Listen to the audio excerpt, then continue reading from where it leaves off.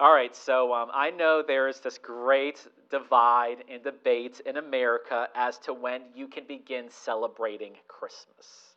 We're talking about this a couple minutes before church. Now, in the Denton household, we do not begin celebrating Christmas until the day after Thanksgiving. Okay, I got some head nods, okay. So I can't wear Christmas t-shirts, listen to Christmas songs, or set up Christmas swag until we have given thanks and we have feasted on that turkey. Oh, okay. Now today, as we continue this fruits series and the Holy Spirit's work today of creating goodness, the goodness of Jesus into us, even though it's not after Thanksgiving yet, I want you to think about a line from the secular song, Santa Claus is Coming to Town. And the line is, so be good, you finish it, for goodness' sake, right? That is an excellent example of secular goodness. When a society cannot affirm the existence of God, that there is a God, that God is real, and that He is the source of goodness, society has to develop other motivations for its citizens to be good and do good. How can a society survive if those in power don't create these common motives and expectations for how we are to relate to each other? But here's a dilemma today. Where does and what does it mean for you to be good for goodness' sake? Who gets to define goodness, right? Is it those who are the majority in the political party here in America? Is that who gets to define goodness? Or in a state, and once you cross the state line, what's good in one state is actually not good in another state? Who gets to define goodness? Is it the people on social media that have enough followers and they influence enough people? Is that who gets to define good in this life? You should be able to see how dangerous that idea is, how problematic it is to not have God as the standard of truth and therefore as the standard of goodness. You don't have any standard, therefore, to say conservatism is wrong or liberalism is wrong if God is not standard of truth, or communism is wrong, or capitalism is wrong, or even that murder is wrong. If there is no bona fide standard of truth that never changes, who are you to say that murder is wrong if there is no real standard of truth that doesn't change? If you get to define the standard of goodness, who are you to say that murder is wrong, or theft, or physical abuse, or fill in the blank? As Christians, we believe that God and God alone is the standard of goodness. We believe that God alone is good. Therefore, God is our motive for goodness. God gets to define goodness.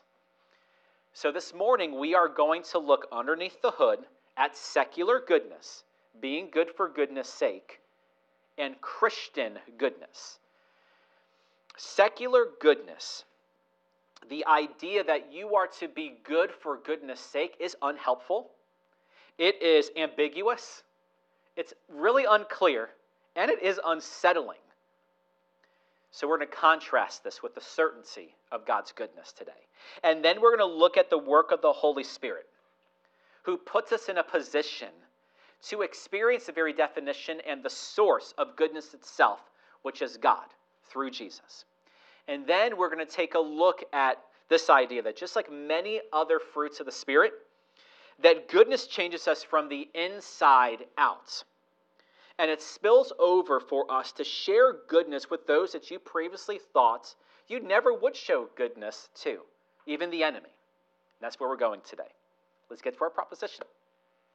We're to see this morning that the Holy Spirit shapes the Christian's desire to share God's goodness with others as they experience Jesus. So you can almost see this parallelism. The more that you experience Jesus, the more open you are to show goodness to people. And the less that you experience Jesus, the more of a miser you become. The more Scrooge-like you become. Okay, not till after Thanksgiving. Now, remember, Jesus is the image of the invisible God. But Jesus is not physically present with us. So how do you and I get to experience Jesus? Like Peter, James, and John, they could have a lakeside fire breakfast with him. You and I don't have that luxury. How do you and I today experience Jesus? We experience Jesus by his Spirit, by his word. And we experience Jesus by his body, the church.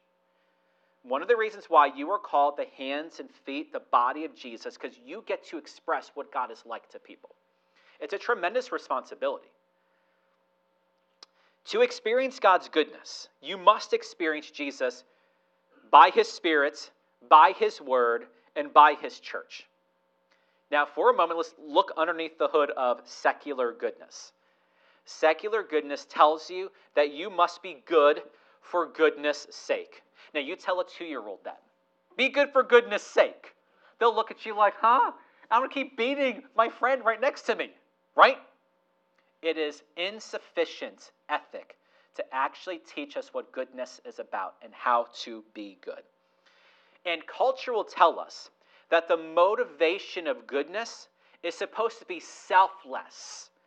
You have to care so much for the other person, you have no selfish motivation in what you do towards another. You are not good for your sake, but for something's sake or someone's sake. But this motive falls short. Though it sounds philosophical, and it sounds romantic, and it sounds so selfless, it doesn't actually work. If we are honest, you and I would say that it is impossible on our own to always seek the other person's good in our lives, right?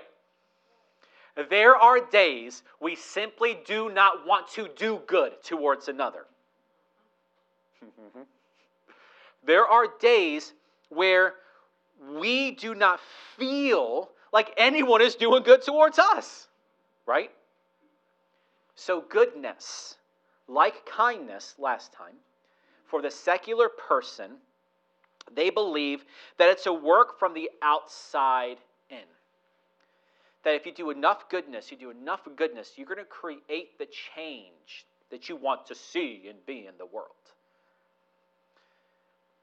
What happens when a person's insides don't match that secular call on the outside to be good for goodness' sake, right? But Christian goodness is a work from the inside out by the Holy Spirit through the Scriptures and the hands and feet of Jesus, the church. So God does a work on the inside. Christian goodness, like all the fruits of the Spirit, begins with God himself. So I want you to take a look at what David said in one of his prayers in Psalm 34. In Psalm 34:8, David says simply, "Oh, taste and see that the Lord is good." I love verses like this. You know how much like eating, imagery, and examples I've used in my preaching. I love verses like this. The experience of God is the experience of good. David invites you today to experience God. And David says you can taste God's goodness. You can see God's goodness. And we believe that the greatest experience of the goodness of God is Jesus himself. God alone is good. Now let's think about Jesus for a moment. Do you remember when the rich young ruler approached Jesus and asked, "What can I do to inherit eternal life?" He's a good Jew. He knows that it's a works-based salvation for them. And do you remember the rich young ruler addresses Jesus as good teacher? Now, do you remember Jesus' response, though? He says something like, "Why do you call me good? There's no one that is good except God alone." And of course, Jesus is right. God and God alone is good. No one is good No one has the moral excellence to always act in such a way that it works towards the good in another person's life. We are beautiful image bearers of God, handcrafted, designed by God himself. But we are also broken too.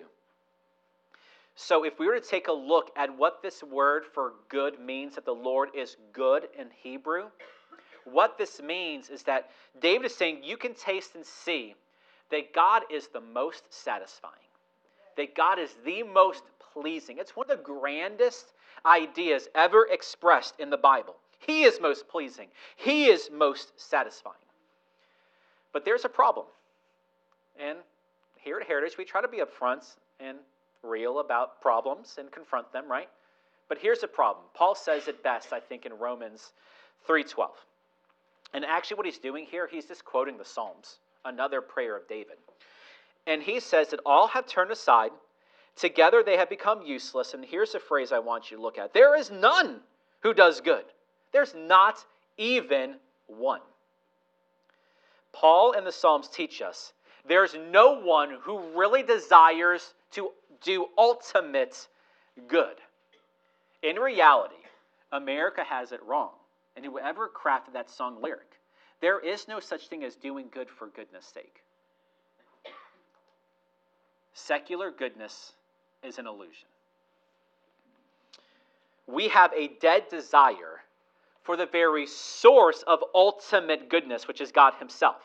Therefore, without God, the greatest that secular goodness can be is whatever those in power say that is good.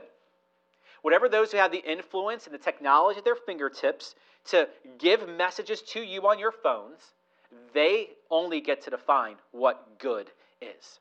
And we ask, how does this change? God is good. We don't desire the source of goodness. How does this change? Luckily, we have Jesus himself. And listen to what Jesus said about himself in the Gospel of John, chapter 10, verse 11. He says, I am the good shepherd. And the good shepherd lays down his life for the sheep. God is so good, so pleasing, so satisfying. He gives us his Son to be our shepherd. Goodness is demonstrated in and through Jesus. Jesus is the gift of God. And this gift of God called Jesus, what makes him good is that he's a shepherd, which is the word for our English word. He's our pastor. Jesus says he is the good shepherd. And by his shepherding, by his pastoring, you get to experience what is good and pleasing and satisfying in this life. And how does Jesus accomplish this? He solves our Romans 3:12 problem. That's what he does. Jesus, as the good shepherd, gives himself. God gives his Son, and the Son gives up his life. And we see it here. He lays down his life as an expression of his good heart. Because he is God, and he alone is good, this good death by this good shepherd changes us from the inside out for good. His death puts his people in a position to enjoy God as they should, as their highest and deepest experience of pleasure and satisfaction and goodness. Something that you and I have lost in Adam and Eve. This is how Christian goodness is different than secular goodness.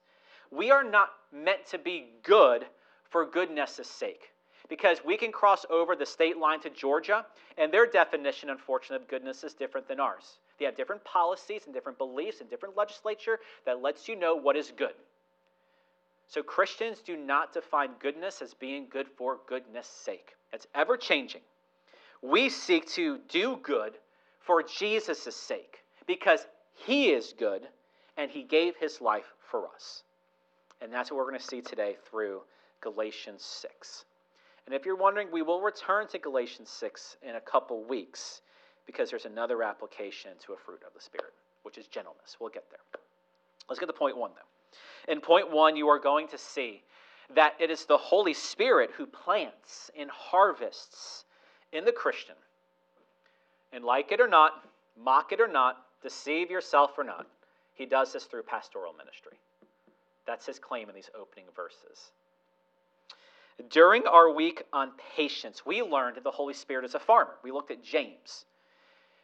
The Holy Spirit sows and he reaps. The Holy Spirit plants and he harvests. Now, from Jesus' soils parable, we learn that the Word is the seed by which the Holy Spirit plants and tills and cultivates and harvests.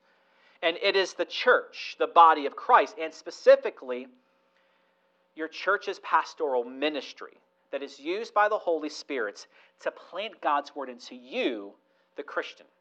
Therefore, we believe whether it's here at Heritage or somewhere, you have to put yourself underneath the life of a church. Somewhere. Let's get started with verse 6. Paul says that the one who is taught the Word is to share all good things with the one who teaches him. The first thing that we see is this implies that there is a deep relationship between the Holy Spirit, the words of Jesus, and the people of Jesus. Do you agree with that? This implies that there has to be this deep connection. Specifically, there is a deep and sweet relationship between pastor and congregation. The one who preaches and teaches, and the one who receives preaching and teaching. Paul calls on the congregation here specifically to share all good things with the one who teaches them. Now, that phrase, the one who shares, is the Greek word koinonia, which means fellowship. That means you become a yoke bearer along that person. Paul uses this type of yoking, illustration, farmer terminology to one of his pastoral interns in 1 Timothy 5. If we were to go there right now, you would see Paul tell this young pastor, Timothy, that he actually calls pastors a cow. Oxen, specifically. He quotes the Old Testament. And what he tells Timothy is that in this church that Paul left Timothy in, this young Christian who is now meant to be the main pastor of this church, he tells Timothy, as you're building this church and you are supporting this church and hopefully investing in this church where other pastors rise among and with you, that you're not meant to muzzle these oxen while they do their work. That's in 1 Timothy 5. Now that's farmer terminology, right? I'm not offended that Paul calls pastors cows because I love cows. They're cute when they're young. They are delicious, right? I'm okay with that. I love beef. But let's get into this terminology. The farmer should not burden the burden animal while he's being burdened for you. That's what Paul is saying. What does that look like? Because that's just imagery right now. That's just figurative language, right? Let's speak plainly. Paul says, don't restrict, don't hinder, don't hamper, don't make your pastor's job harder as he's working for you. That's the reality. We had to ask the question, how does a congregation do this? Paul says, if you were to continue to look at 1 Timothy 5, he would say, reward the pastor who works hard at preaching and teaching. You got to ask why. And here's the reality. And some of you, your hearts aren't in this yet. I know, I've been around you long enough, but this is still the truth nonetheless. 99% of pastors and 99% of churches around this world are not in it for the money. There are some of you who think that they are. They're building churches to build their names and become richer. But you're singling out, we call it the straw man theory. You try to make all pastors and all churches to be that one example, that one big church in town. But you have to realize that the church in America, the mega church, is a minority. It's part of the 1%. And those, even though there may be 20 pastors who may make six figures, who knows, they're still the minority. They are still the part of the 1%. 99% of pastors and 99% of churches are not in ministry to become rich. But on the other hand, 100% of churches should seek to fully support 100% of their pastor's needs. That's what Paul is saying by this. Now you got to ask this question. What? Why is the church called to support their pastors? And what does this have to do with the Holy Spirit's work of goodness in our lives? You should ask that question. This is 8 verses after he says the fruit of the Spirit is goodness. He says this.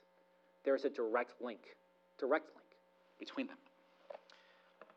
So let's think about it. Pastoral ministry is a gift of God's goodness to the people of Jesus. How many of you were surprised last Wednesday at Gather when we looked at those lists of spiritual gifts and we discovered that gifts just aren't things, gifts are people. And pastors were on that list. Surprised? The Bible's not, because it said it. But it may be surprising for you. The Holy Spirit uses the words of Jesus to produce the character of Jesus into the people of Jesus. And the Holy Spirit uses preaching and teaching to do this. The Holy Spirit uses the words of Jesus to reap fruit in the Christian. So if you have a real and genuine desire to live for Jesus in this life, Paul's call is very clear this morning, whether it's through Galatians 6 or through 1 Timothy 5. He says, find a church and sit underneath the pastor. And if you can't listen to the pastor here, if you can't put yourself underneath the church here, there are dozens of churches elsewhere, and we're not in competition with them whatsoever. If you have a desire to live for Jesus in this life, sit underneath a pastor and let him sow God's word into you over time.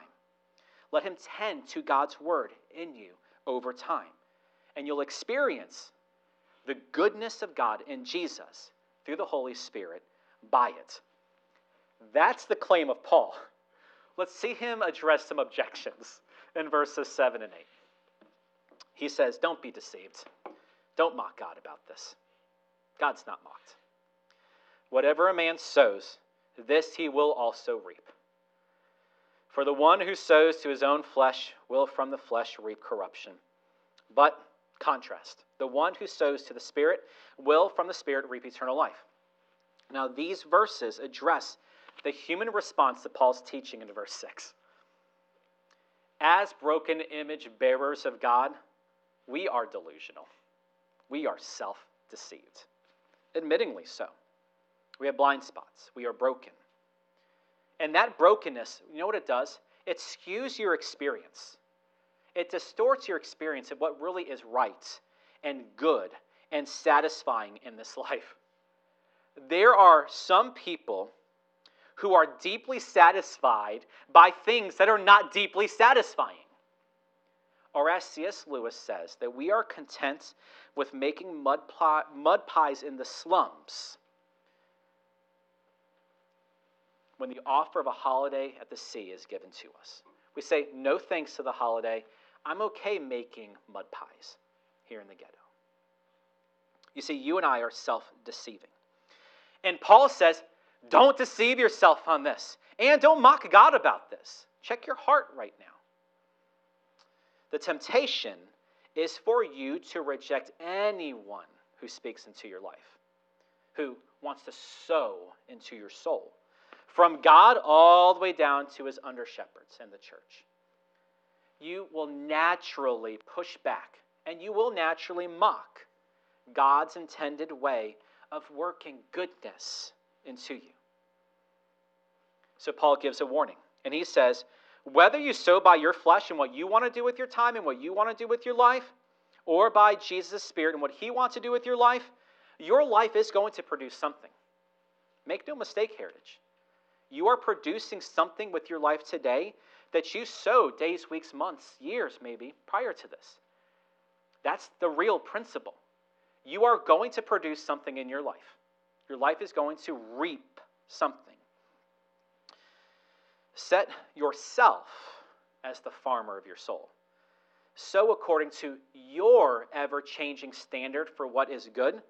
And Paul says you're going to reap fruit from it, but he calls this fruit corruption. And what this word corruption means is that it's a decayed, distorted version of what God has intended. Like, you know what blueberries are supposed to look and taste like. That does not taste like blueberries. It tastes like something else.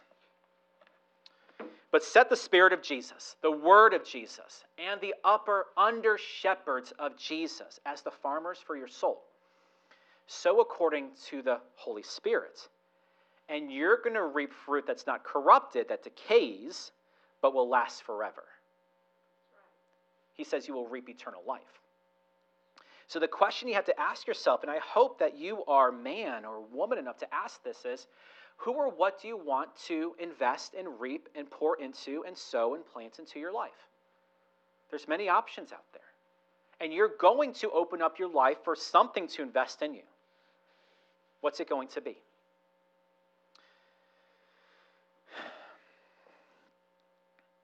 Let's think about the nature of sin for a moment. Sin is simply defined as thinking for a millisecond that you can live without God. What's smaller than a millisecond? Nanosecond, maybe? Is there anything smaller than nano yet? I don't know. But we can apply it there as well. If you believe that anyone or anything is needed to live over God, then that thing or that person is your God.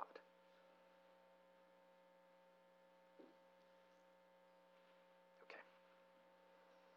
Now the result of this sin in us, that we foolishly believe that we can live this life without God. Number one, it's the greatest plagiarism. It's the greatest robbery because you are made in the image of God. Basset hounds aren't. Human beings are. And you have taken something that God has created and you say, no, that's mine. I get to do with it what I want to do with it. It is the greatest plagiarism. Sin alienates you from God in the life that He designed for you to live as His image bearer.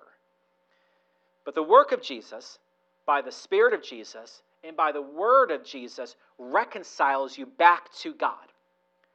Jesus destroys your alienation with His Father and replaces it with adoption through His work of redemption on the cross. And the preaching and teaching ministry of a church, of any true church, plays a critical role in that reconciliation process. As human beings, we must acknowledge it is my nature and it is your nature to reject this. It's easy to mock and push back in God's plan of good for our lives. But nonetheless, God has determined for you to experience His goodness through His Son, through His Spirit, through His Word, and through the ministry of His body, the church. Non-Christians cannot do this. Non-Christians do not want to do this. They do not want to experience God as their greatest good. That sounds like a cult. They believe good is something they do. But if you are a Christian and you are truly tasting and seeing God as good, that experience of goodness is going to spill over. It's going to spill over into the church, and this little church can't contain all of your goodness. And it's going to spill over into people outside the church, which is what our point of application is about. Let's get to it. In our point of application, the call for you today is to seek opportunities to share God's goodness with others while depending on His promise to not lose heart. And you can't do this if you think that your goodness is meant for you and for your people. Galatians 6 begins to answer what Galatians 5, the fruits of the Spirit, looks like tangibly in the Christian. In point 1, we learn that the goodness of God experienced is the goodness of God expressed back to those who sow and tend to your soul through preaching and teaching, through a church's pastoral ministry. That looks like literally becoming the fellow of your pastor. That's what fellowship is. To be yoked. It means becoming the benefactor of those who are doing good in your life. This means that a Christian should be radically generous to the church that they are a part of. If not here, somewhere. This means for heritage Christians that we should be radically generous with our giving. And this is coming on the cusp of traditionally in America where giving becomes the lowest for the last weeks of the month. And the normal way that God provides for a pastor isn't through a second job. The normal way that God provides for a pastor is through your consistent, joyful, and sacrificial giving. Do not muzzle the ox while he's laboring for you. It's counterproductive for your soul. That's what Paul says. So do you want to see Heritage sustain its preaching and teaching ministry for years to come? I just heard one. Okay, a couple more. Amen. Thanks, Diane. Therefore, plant your radical generosity here. Plant it here. Let the roots of it come down. But this does not stop with pastoral ministry. Verse 6 was just the start. In our application, we're going to see that we are to express the goodness of God that we've experienced through Jesus, though sometimes doing this can be disheartening. And then we're going to see a promise to help us fight when we are disheartened. And then we'll see who God wants us to show his goodness to. Verse 9. Paul says, based on all of this, okay, don't lose heart then. All right, I know you're going to want to deceive yourself. You're going to mock God in this. And you're going to want to lose heart. It's easy to lose heart. Let us not lose heart in doing good. Because, reason, causation. In due time, we will reap if we do not grow weary. Paul shares a promise with us, Heritage, and it's a promise you need right now for your soul. Let's clarify the promise. Paul promises, in due time, we will reap. That's the promise. We affirm that it is God, through his Spirit, through his word, that creates change in anybody that we love. We don't take the credit. We don't control the reaping. We affirm that God does reaping in his own time. There is a time and a season for everything, Solomon says in Ecclesiastes. We cannot control when people are changed. All we can do, the one card that we can play, is being good and doing good in front of them until God creates the change. And for those of you who have committed your life to this, you're already on board with this, you know how disheartening this can be, right? Look at the next phrase. We will reap if we do not grow weary. Paul is not naive. He is wise, just like Solomon. This promise takes the human condition into account. Paul knows that Christians will grow weary doing good. And I'll be honest, I grow weary. I'm weary right now. There are times where I look back and say, it would feel much more easier to work 8 hours where I just do things with my hands. Even though they're soft right now, they would get calluses. And I can forget about the emotionally, mentally, and spiritually draining jobs of dealing with people. I'd much rather sometimes work with my hands, go dig a ditch, than to dig souls. To be honest, humanly speaking. So I'll be first to say, it's hard work. It's disheartening sometimes. And I know many of you are weary of showing goodness to people in your life, and you don't see any fruits in it. I know, because I bear those burdens with you, and I pray alongside those burdens with you. So is God, through Paul, forbidding you and I from ever being weary with the labor that you and I have? No. And to remind us, let's go back to the prophet Isaiah. God, through the prophet Isaiah, said this in the 40th chapter. God says, do you not know? Have you not heard? The everlasting God, the Lord, the creators of the ends of the earth, he does not become weary or tired. His understanding is inscrutable, and he gives strength to the weary. And to him who lacks might, he increases power. And I have depended on this verse since I was a teenager. Though youths grow weary and tired, and vigorous young men stumble badly. Yet those who wait for the Lord will gain new strength. They will mount up with wings like eagles, and they will run and not get tired, and they will walk and not become weary. We grow weary. Even vigorous young men stumble and grow weary. So a part of the experience of the goodness of God is experiencing God as the unweary one.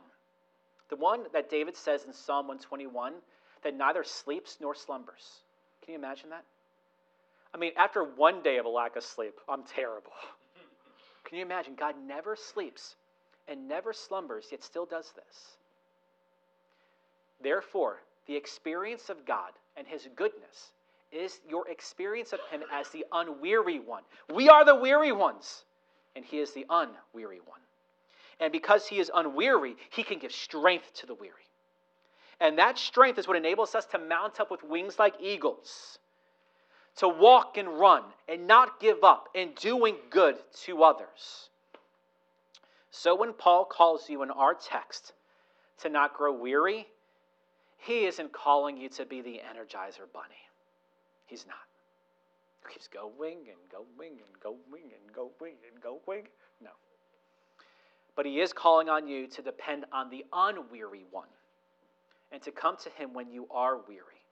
That is the experience of God's goodness. Heritage. It is wearisome. It is a labor to express God's goodness to those in our lives. Because no one wants to have any authority over them. And as soon as you say something, you're usurping their authority and their autonomy. But we have a promise to not give up. In Matthew 11, Jesus calls on you to come to him. He says, "Come to me, you who are weary and heavy laden, and he will give you rest." Right. This means Jesus is the fulfilled promise of Isaiah 40. Jesus is the unweary one. If Jesus becomes the basis of your strength and perseverance, you will not lose heart. Now let's get back to verse 10, our final verse. That was the promise. Let's get to the application.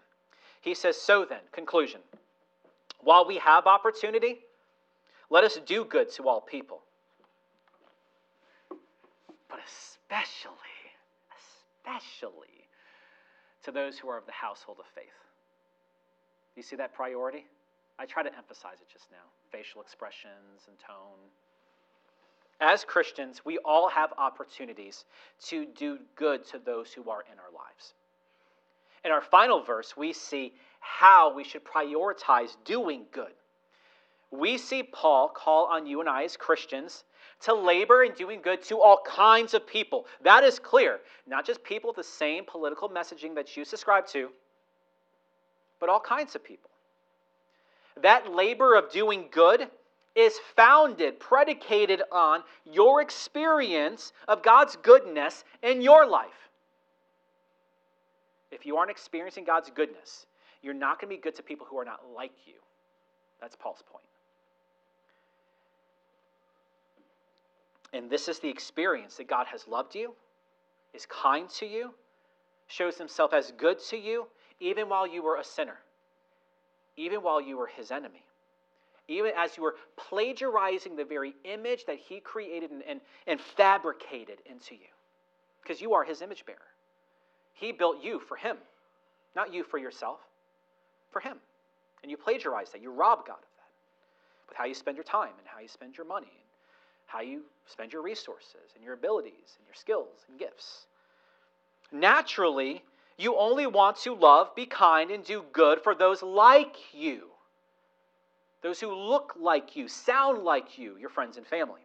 We'll be lavish with them, but then we will be Ebenezer Scrooge to everybody else. You know somebody like that? It shows God's goodness is not done in them yet. Christians do good, especially even for those who are not like them. And Paul says, do this especially to your household of faith, which then necessitates that the church, therefore, is filled with people who aren't like you. They don't look like you. They don't have the same views about secular life, maybe, that you do. They don't have the same hobbies as you do. They don't listen to the same music. I made a confession that I secretly listen to church Christmas music throughout the year. Some of y'all turned your nose up to that. I'm different than you. And we're putting this church together for a reason. For me to show goodness to you and for you to show goodness to me as proof that we are both experiencing it in God himself first. This must mean that doing good to the household of faith must be prioritized right alongside you being good to your own household. Do you see that? So where are you in that today? Are you lavish in providing for your household, but you are a Scrooge to the household of faith? Let's make it practical. Would a couple denominations of dollar bills thrown in every so often to this household, would that be good for your household?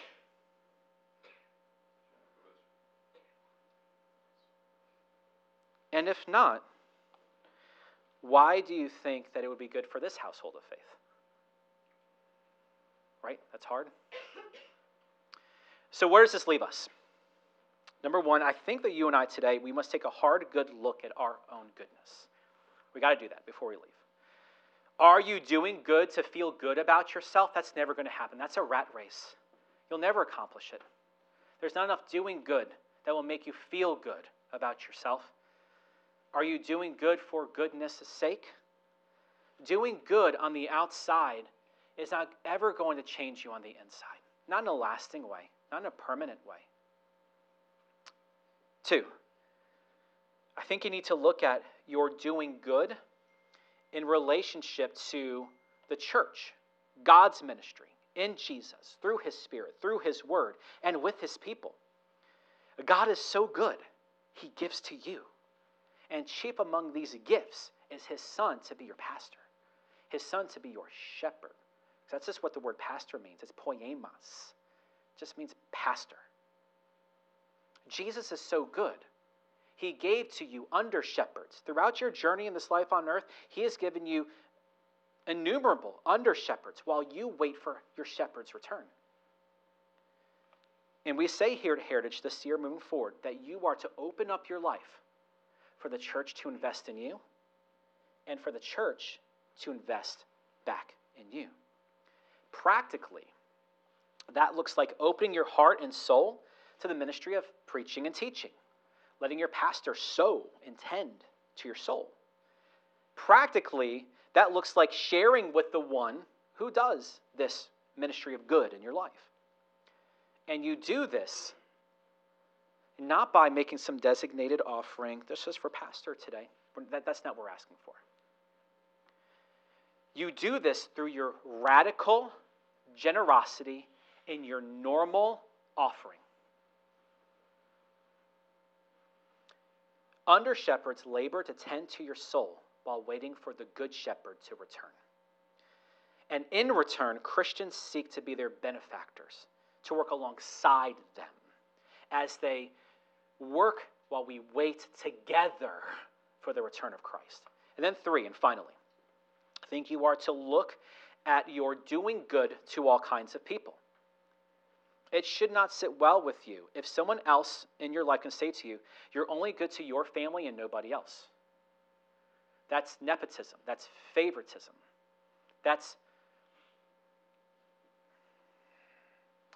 This begins by looking at whether you are doing good to the household of faith.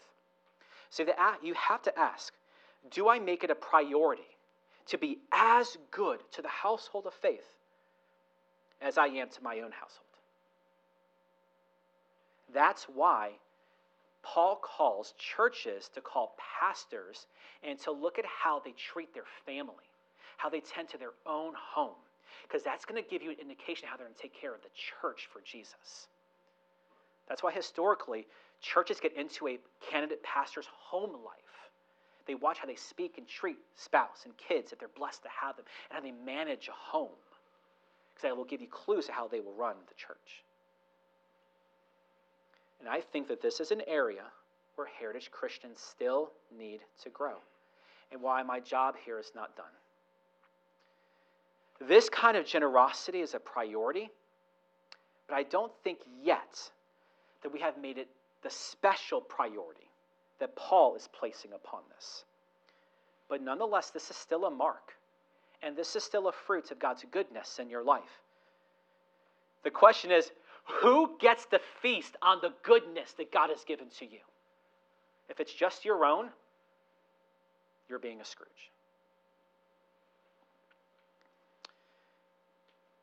Here's the thing. You are never, I will be that strong and go never. You will never show God's goodness to non-Christians who are not like you if you are not showing God's goodness to Christians in the church who are not like you. Do you get that? We're different, all shapes and sizes and interests. We have one bond that puts us together. That's the shed blood of Jesus. And it's hard to be good to each other sometimes. It's our time, our money, our stuff. And you're never going to do it with somebody you don't even have the bond of Jesus with. The Holy Spirit indwells the Christian so they can experience Jesus through his word. And the Holy Spirit does this through your interactions with his body, the church. And the church is preaching and teaching ministry. This changes your heart to experience God's goodness in your life. And this spills over, and it looks like radical generosity to church and to all kinds of people. And you will, make no mistake, you will be tempted to grow weary in this. Like, I'm already exacerbated, I'm ready to get out the door. That's what some of your body language looks like right now. It's crazy. Can you imagine being on this end and reading your body language? Even youths grow wearied and tired, young men stumble and fall. You will be tempted to grow weary in this. But because of the Holy Spirit, the Scriptures, and the church, you can know the unweary one. Jesus himself, who did not grow weary in accomplishing the greatest good in your life, taking on the cross and death to become your resurrection. The fruit of the Spirit is love, joy, peace, patience, kindness, and now you know goodness. So let us not be good for goodness' sake.